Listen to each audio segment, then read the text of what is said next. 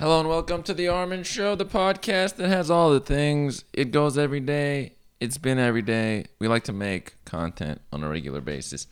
This one is about chapters 9 through 12 of the book Behave by Robert Sapolsky. As I am on number 13 in the chapters, and I've been covering 4 at a time, this is the next set. This book is about human behavior. Super informative. If I didn't already have a good sense of people, what causes people to do things in relating with each other, dominance hierarchies, fear, I have a better idea now than I did even before. So this is a nice feature. Very important to me to know what's going on because it's not very unpredictable. Life is super predictable, all the parts of it. So, let's move to chapter 9, which is called Centuries to Millennia Before. I'm just going to summarize things from each chapter, and at the end of the book, I'll do a full-on summary of some sort. But for now, it's these chapters. What is in this? This talks about culture that led to the actions we do today. It talked a lot about individualist versus group cultures, like Western nations, U.S., individualist, focuses on I, what I can do, me, superstar, stuff like that, versus Asian culture or collectivist culture, which is more like the group, harmony, what did everybody do, not letting somebody be an outsider or different, focusing on the background of an image instead of the foreground or the person as people do in a Western culture. What a different thing. People actually look differently at pictures. That says something. That's very cultural. The differences are vast. And a lot of the root of the differences for Asian culture based on rice. Rice, you had to have a big community build a rice paddy together. If you didn't eat and you died. So it was very group oriented. Versus here, we don't have that background. And also, people that came to the United States were more the risk-taking folks, the optimistic risk-taking folks. Ended up where we are in the U.S., if you're in the U.S., not all of us are. And so that changes the culture in each place. But it's not like the people are different. In total, it's those kinds of people came to here, fitting the situation. Situation always trumps self-nature because it's too much to avoid. There are things like anti-social punishment and different forms of punishment in group cultures when people are out of line. Also, I bolded this one. There's actually a thing where people are punished for being generous because they make everyone else look bad. That's a culture with more income equality. Yeah. So people can actually be punished for being too generous. I noted that part because it makes other people feel like, oh, I'm not that generous. And so they just punish that generous person. I'll leave the rest of that from that chapter. Now, chapter 10, the evolution of behavior. Okay. What led to certain kinds of behavior? What's a way to look at that? You look at twins, right? You look at kin selection because you can differentiate between twins. They notice that, identical twins, carry a full set of the same genes. There are some differences based on where they grow up. Levels of caring, grooming, and investment match levels and certainty of gene percentage in others. So the levels of genes that are energy towards something keeps it going is a way to summarize that. The universe always supports energy towards something in genetic form, in metabolic form, numerous forms. We have ability to recognize relatives through certain pheromonal odors that have individual signatures. Our major histocompatibility complex, MHC, makes those. And then so you can recognize who's more like a relative, who is more others, must destroy others, something like that. We have a little bit of kin recognition, which is neato. We have pair bonding, and then we have competing. So pair bonding is with our crew, and then competing is like it's a tournament, and we have to battle with those individuals. And then there is about us. People, you favor kin, your family, over strangers. Unless your VMPFC is damaged, then you don't have this emotional connection to your family. Remember, the VMPFC, the ventromedial prefrontal cortex, is more the emotional cognitive center. And so if that part is damaged and you have to choose who to support, you're less likely to choose family members as strongly because you're not as emotionally attached to the kinship. We have to have some way of attaching things in our brain, and that's one area where that attachment is made. I like this part because is evolutionary change continuous and gradual? Talks about punctuated equilibrium, a point that I've always been inclined towards. Things that are like, smooth, boom, something just happens out of nowhere. That's punctuated equilibrium, and you just adapt to it. I am built for that, I feel. So that means that sudden evolutionary changes take place, and then a sudden selective factor kills out most of a species except those with a certain trait. Now, this can also happen. Let's say there's a stock boom and bust cycle. Some people are going to go bankrupt and they're out. Some people are going to make it and continue.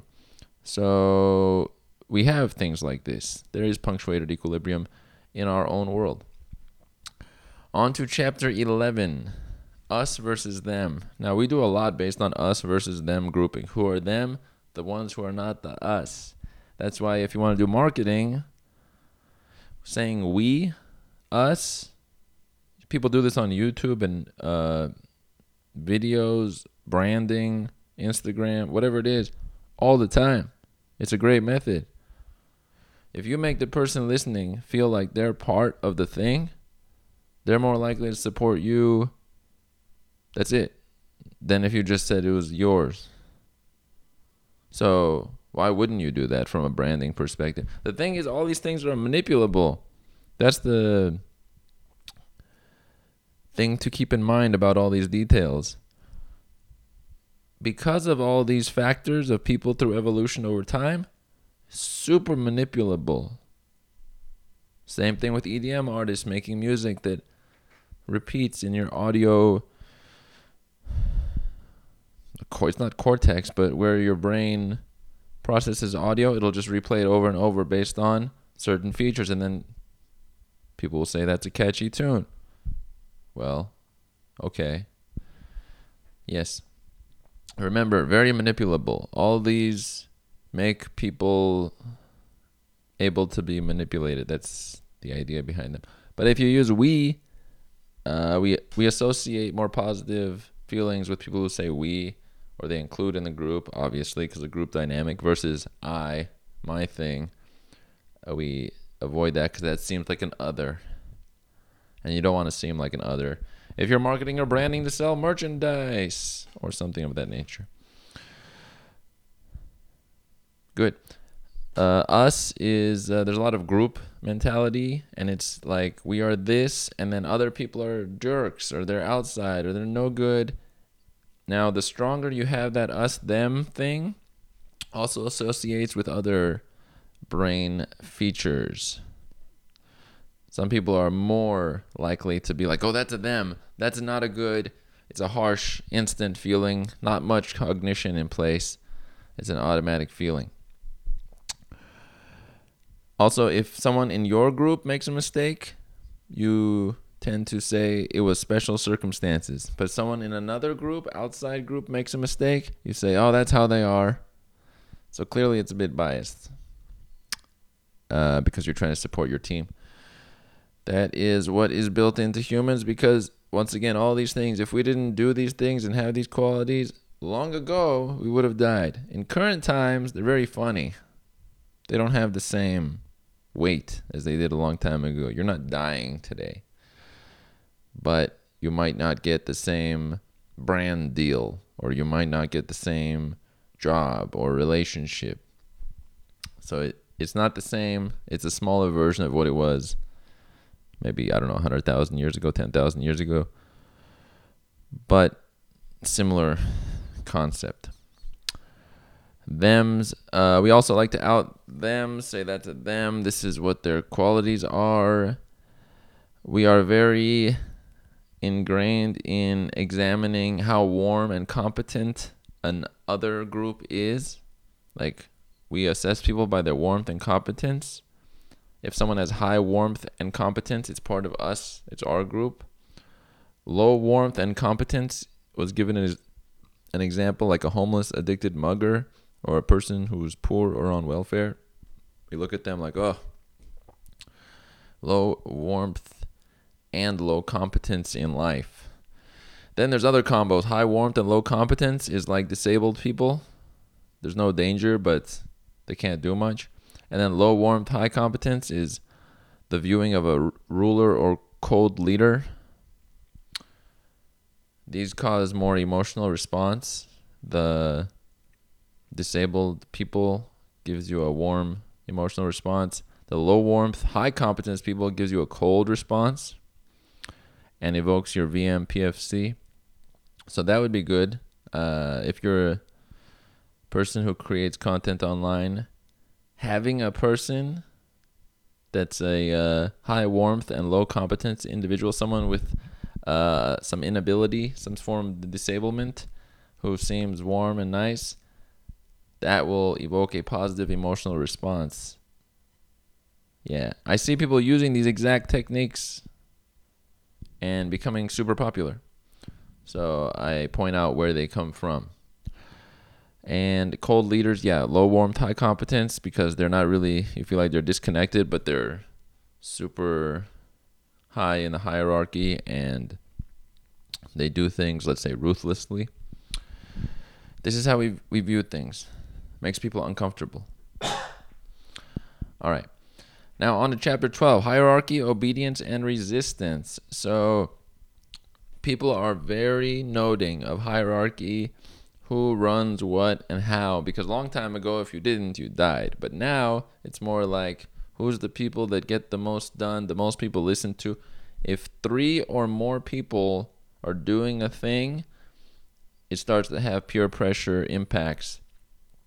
Once you have a dozen in a group that you're near that does something, you almost lean towards following. There are many studies where they have people, as part of a study, one person participates and everybody else is in on it, and all the other people vote for something that's not logical or off or wrong in some way, and the person conforms to that group a disturbingly large amount of time. So that has been studied repeatedly. Studies called Ash, Milgram, and Zimbardo. Those are 3 different experiments that involved conformity. Summarize them all to say people follow along. Most people, unless they have weights of their own to counter that. Either they don't feel it as much, so maybe their BMPFC is not as activated in such scenarios, then they'll be more logical. Or maybe through examples, repetition. I see myself in that case. So that is a good thing. Once you repeat going against the grain, you can continually go against the grain. It's a nice feature. Yes, willpower. This is a golden nugget from this chapter. Willpower takes metabolic power due to glucose demands of the frontal cortex. Hungry people are less generous in economic games. So if you're hungry, it shuts down your frontal cortex. Now you're just like, what can I get? I'm out to get stuff for self. Looking selfish. Who likes that? 0 people. But it's an adaptation. Long ago, if you didn't have this, you died. In current times, all these things look funny. They just look funny now. They just don't have the same effect as 20,000 years ago or whenever people were starting out.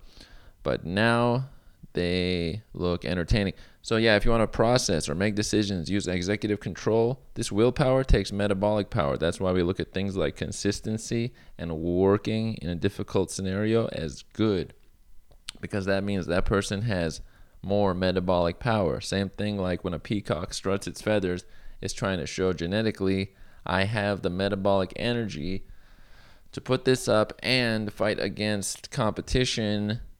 And so we say, that's cool, I like that. So our brain translates. It's just looking around. Who has the most metabolic power? Who has the most... You could, I guess, convert it to genetic energy, but it's not exactly genetic. It's also experiential. So nurture and nature together.